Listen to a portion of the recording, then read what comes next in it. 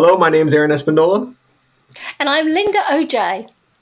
and welcome to another episode of the Next Gen Business Podcast. Let's go. The Next Gen Business Podcast is produced by the Small Business Community Network. Visit them online at www.sbcncanada.org.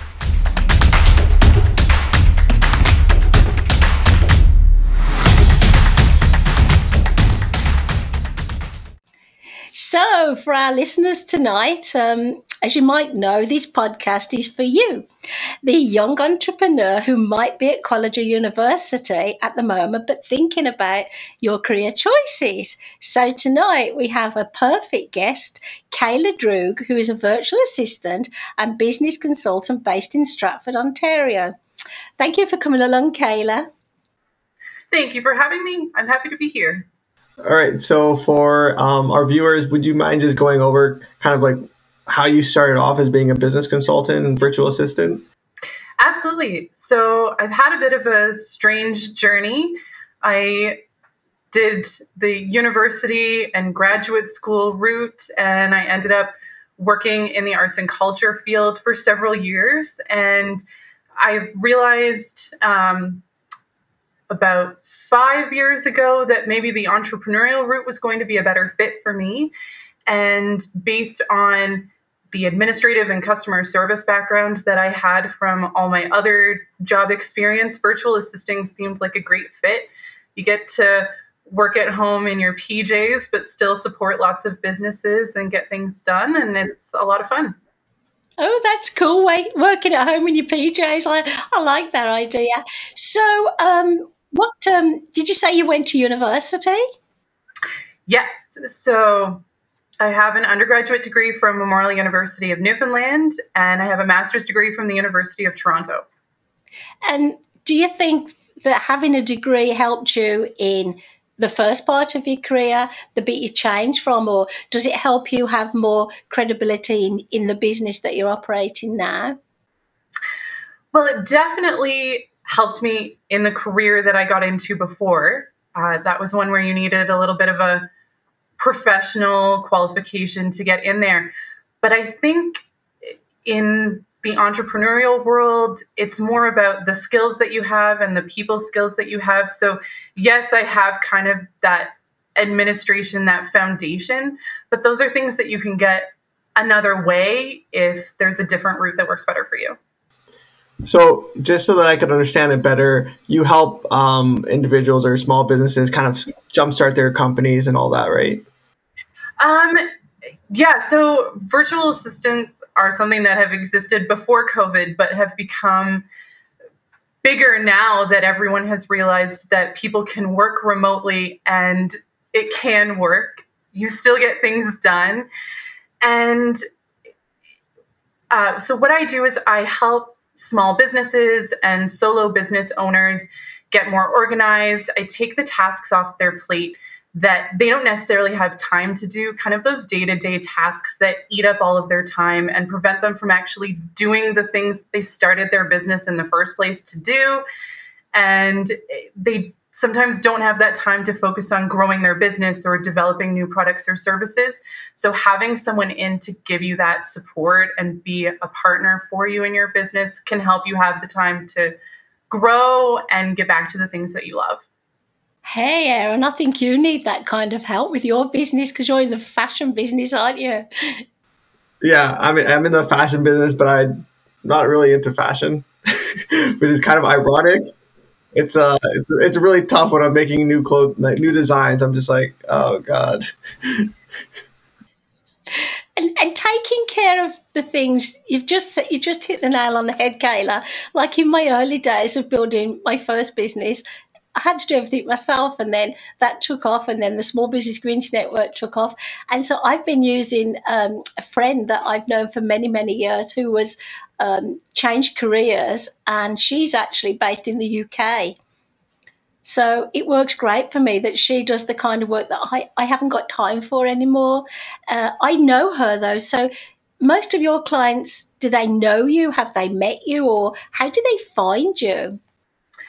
That's a great question. So definitely referrals and word of mouth bring people in. So I have a network of friends and businesses that I know that like to kind of elbow people and say, hey, I know this person who might be a good fit for you because I know you're struggling a little bit. But also social media, Instagram, Facebook groups. It's all about being proactive and connecting people in a helpful way, not a salesy way, and just letting them know that you're there for support if they need it. What are some recommendations that you can give to our viewers? Something that you see your clients do a lot, maybe starting their own small business, maybe something that's really common that they kind of oversee or overlook. Is there any like type of tips that you can give our viewers? Sure. So I would say definitely be patient. Building a business takes time. So I'm not necessarily going to recommend hiring a virtual assistant if you're just starting out and you don't have enough money coming in to pay yourself. It's something that you would look to bring on in more of a scaling phase of your business. But in terms of the services that I provide, for example, one of the things I offer is email management. And sometimes people think, I don't really need someone to manage my email inbox. That doesn't seem like something worth investing in. But if you have 30,000 unread emails in your inbox, A, you're going to feel overwhelmed and guilty every time you open that thing up. And B, you're missing out on opportunities. You want to go clean all those emails up and make sure you're not missing out on potential clients who've been trying to get in touch with you and think that your customer service isn't great. Oh, wow. That was a good question, Erin, and that's a really good point to make. Do you think that, if anybody's listening now who's thinking about going to college or university and listening to your story and other guests we've come on, it's very like, yes, I've been to college or university, but I'm doing something different, or I didn't really need the degree for my business. Do you really, truly think it's worthwhile today thinking about getting that degree? Because I think it opens doors. I would agree. I definitely, I don't think I would have done anything differently, because if I had done one step in the journey differently, I probably wouldn't be where I am today. So everything kind of fit together. Even the things that weren't what I wanted them to be led me in the direction of where I am now. And I think you learn a lot about yourself and the world around you going to college or university, and you learn a lot of skills that aren't necessarily listed on your transcripts or anything like that. So it's just good experience and good to get that foundation. And then, like you said, it does open doors, and it is something that people look for, even if they say they don't. And I'm sorry if I missed this, but what did you go to school for? Like your undergrad, like what industry or field were you studying? And then what did you study in your master's program? That's a great question. And this is an example of it's less important what your degree is in and more important just having one. My undergraduate degree is in history. So I learned a lot about writing and research and connecting ideas and asking questions. And my master's degree is from the Faculty of Information at the University of Toronto. Okay. And I guess these going through this helped you decide that you want to like help small businesses kind of by doing like all the research behind it. Because I know my friend's an English major and he loves doing research and like just finding articles and all that. And that's something that he wouldn't have known if he didn't take that program. But that's interesting that you start off in one field and then you move on to other things. So absolutely. I think that these days, people are starting to realize that you don't have to be locked into one field or one industry or one company for the rest of your life, and that's okay. And everything is a learning experience that helps you with the next thing. Yeah, that's a really good answer. I guess my thought is, how do you juggle your clients? Because you must have more than one client, otherwise it's not going to work. So how do you manage to put the timetable together so you're looking after each of your clients in a different way? That's a great question. So what's nice is that I am lucky enough to have a group of clients where I have a certain number of hours that I'm working for them per week, or specific projects that I'm working on, and I can set my own hours a little bit in terms of when I get those tasks done. So I would say that if you're looking to start a business where you're working with multiple clients, my recommendation to you is get some sort of project management software like Trello or Asana and plan everything out so that nothing gets missed, and block out your calendar. So group similar tasks together. So if I'm doing email management for multiple clients, I'm going to be checking everyone's inboxes between, say, 8 a.m. and 10 a.m. And then I'm going to move on to a different type of task after that. So I stay in kind of a similar mindset as I'm working through the different types of work throughout the day. So I guess you have to be organized. You absolutely have to be organized. We're not very organized, are we, Aaron? I love that. I love that you brought up the email and missing clients, because that actually happened to me. Like a year back, I had multiple ads on different sites, and then I forgot to check Kijiji, because that's where we do some of them. And I had like a list of like 20 clients just messaging me, and I'm just like, oh God, it's too late now to try to reach out. But I ended up reaching out, but they already had their service like with someone else. So it's really important. So anyone that's listening, if you have clients, make sure you check in on your emails. So, Caleb, for anybody who's listening, whether they're, still studying college, university, working towards that degree, or if they're thinking about not doing that at all, but just starting a business similar to yours or different to yours, what are 3 things that you could share with them that you've actually, learned from being a business owner? Probably that you're not going to get rich quick. Yeah. You're definitely not going to get rich quick. It's a long game. So you have to be patient and you have to be willing to do the work. Starting a business is not, traveling to Bali and spending 20 minutes a day on your laptop on the beach and having money rolling in. I'm sorry if that's what you're hoping it's going to be. It's not. If you're willing to put the work in and be patient, I also recommend getting some sort of mentor or support system in whatever field you're looking to get into. It's so important to have like-minded people that you can bounce ideas off of and get information from. There are so many different training programs out there now for different types of businesses and different industries, and I recommend checking them out. But do your research. This is from a historian. Do your research and make sure that you are investing in something that's going to get you where you want to go, and that you're getting the right mentorship and the right network going. That's some really good advice. One question I want or have actually is for other people that are trying to do, I guess, their own business or just trying to market their services. How important does social media play in your role, like in your industry? I don't love social media, but it is a necessary evil of owning a business.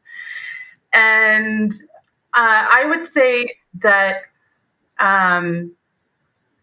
it can be a great tool to get clients. It's also a great tool to get awareness and credibility, because yes, people are going to look at reviews and testimonials and things like that, but people will also check your social media and see how active you are and what sort of engagement you get and what sorts of things you're doing regularly. And they're going to use that to gauge whether you're a good personality fit for them. So you definitely, you can pick 1 or 2 platforms and just start with that and just be consistent and build that up. You don't have to reinvent the wheel and do absolutely everything, but you have to do something just to build that foundation. And definitely one important piece of advice for that, because coming up with social media content is hard for so many of us. Just do something. Done is better than perfect. It's really good advice. So what do you think, Aaron? Yeah, I think managing like social media is one of those like necessary evils, like she was saying. You just have to do it, and I know sometimes you're not going to have the right or enough content to do it, but just making sure that you post consistently. I know I've kind of been guilty of not doing that, and just kind of having, because I run multiple different pages, so just balancing it out and making sure that your schedule's like properly put so that you can actually have those content going is really important as well. I think you can actually do that on Facebook Creator Studio though, or Creator Suite, if I'm correct. So anyone that's listening, if you guys want to schedule social media content, that'd be a great tool to use as well. And there are some other great programs that you can get, especially if you want to schedule out and plan out your Instagram ahead of time. So there's Later and there's Planoly and there's some other ones as well. And some of them have free basic accounts, so you don't have to break the bank when you're just starting out. I feel like I should be getting sponsorship for all of these programs that I've mentioned. But yeah, I would say the advice is to post every day. And if that's stressing you out, pick a number that's actually reasonable for you. Is it once a week? Is it 3 times a week? And start with that so that you can get consistent without panicking about it all the time. And I promise that you have more content and more things that you can talk about than you think you do. You know, Kayla, you've given us a lot of food for thought, and our listeners, will really be digging in and saying, well, which bit applies to me? But sadly, I always say goodbye first, and then obviously we give our guest a chance to say goodbye at the end. But I know Aaron always likes to say a message that I always forget to say, don't you, Aaron? Oh, yeah. Yeah, so just for anyone that's listening or viewers on YouTube, just make sure to hit that subscribe button and make sure to follow us on our Instagram account, which is the Next Gen Business Podcast. If you want to be a guest on one of the episodes, just make sure to send us a DM on Instagram. Or we also have a website where you can fill out a form, and then we can get set up and have you be featured on one of our episodes. But it's going to be goodbye from me as well. And Kayla, it's been absolutely lovely listening to you. Would you like to just share how we can reach you before you say a lovely goodbye to us? Absolutely. So if you'd like to connect with me, you can reach me at my website, which is kayladroog.com. I'm on Instagram. Please forgive the fact that I'm rebranding and transitioning my Instagram right now. I promise it'll be all shiny soon. And the rest of my contact information is on my website. Thanks for listening. Check us out at www.nextgenbusinesspodcast.com.